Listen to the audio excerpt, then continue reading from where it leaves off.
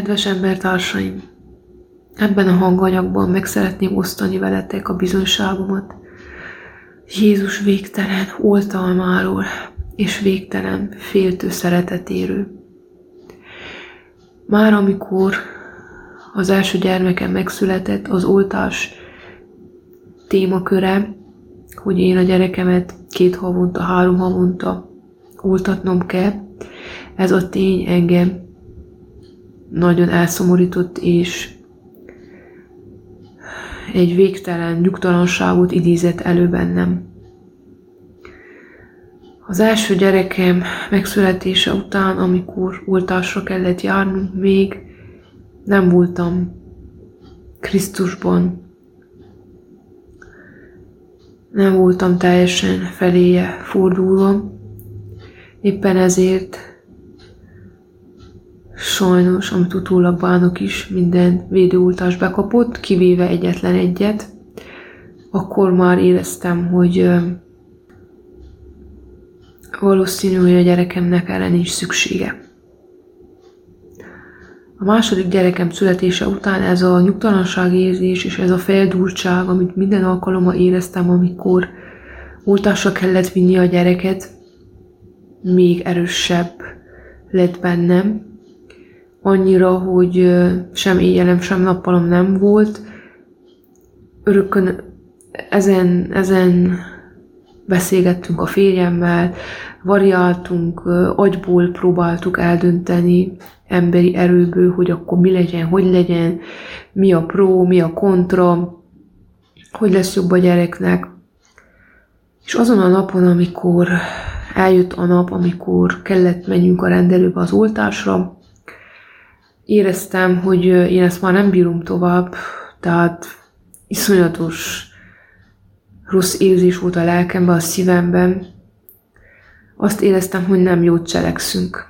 Viszont jöttek ugye a világi gondolatok, a testi gondolatok, hogy ha ezt nem teszed meg, akkor ha valami történik, soha nem bocsájtod meg magadnak, a gyerekedért ennyit megtehettél volna, és nem tetted meg.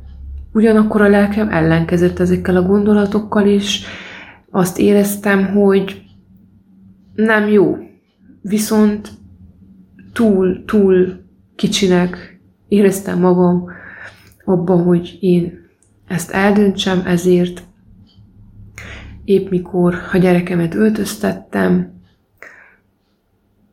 Jézushoz fordultam, nagyon el voltam keseredve, és sírva kértem, hogy ha ez az oltás a gyerekem számára nem fog jót tenni, ha nincs rá szüksége, nagyon szépen kérem, állítson meg minket valamilyen szelíd úton, módon, hozza tudtunkra, állítson meg, hogy beadassuk az oltást. Hát elkészültünk, elmentünk az orvosi rendelőbe, és bementünk a rendelőbe, az orvosnőnek dolga akadt a másik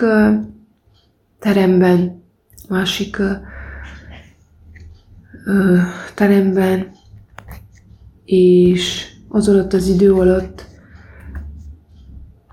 4-esben maradtunk az ő kolléganőjével, az asszisztensnővel, akivel ez idáig soha azelőtt 2-3 mondatnál többet nem váltottunk. Vártunk szépen, és egyszer a férjem felteszi azt a kérdést, teljesen váratlanul.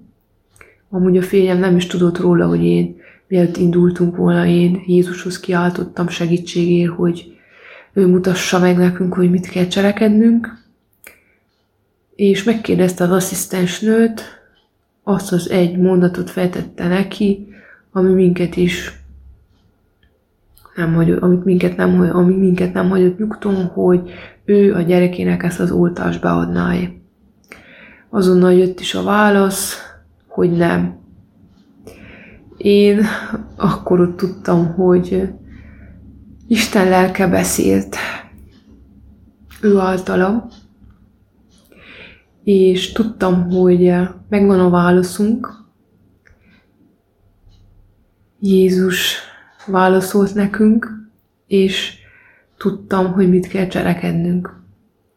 Még ez a hölgy arról is próbált minket meggyőzni, hogy még ő tette fel nekünk a kérdést, de egyáltalán miért szeretnétek oltatni a gyermeket?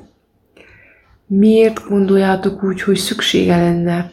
Ez egy olyan oltás, olyan betegségek ellen, amik már rég nem léteznek. Ő nem oltatna a gyermekét, és nekünk sem javasolja. De mi kell eldöntsük.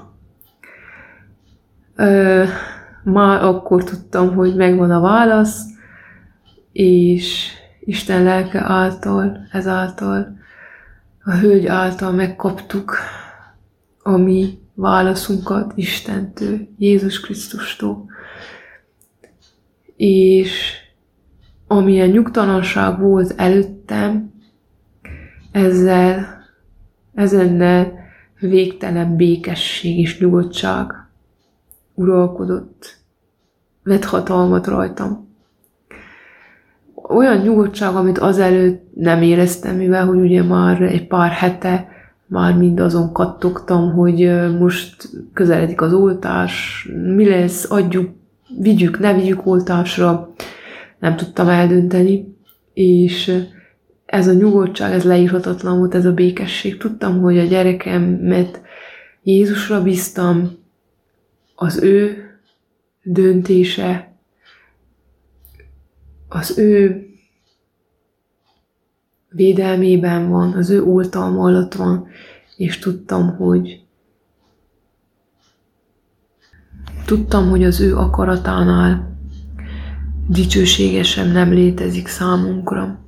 Ezért végtelen hálával a szívemben, békével és nyugodtsággal távoztunk az orvosi rendelőből.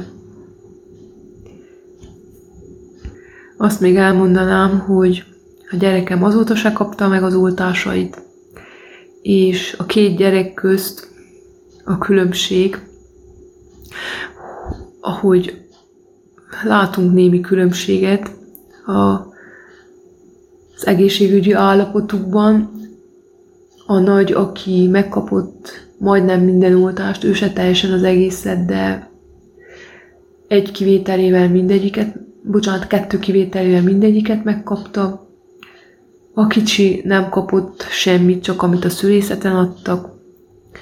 Utána egy oltást sem kapott, és a két gyerek közül sokkal kevesebbet betegeskedik, és sokkal könnyebb lefolyásolnak a betegségei a kisebbik gyerekemnek,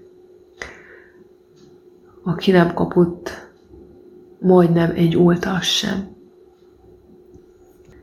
Dicsőség Isten lelkének, Jézus Krisztusunknak, az ő akarata a legjobb számunkra.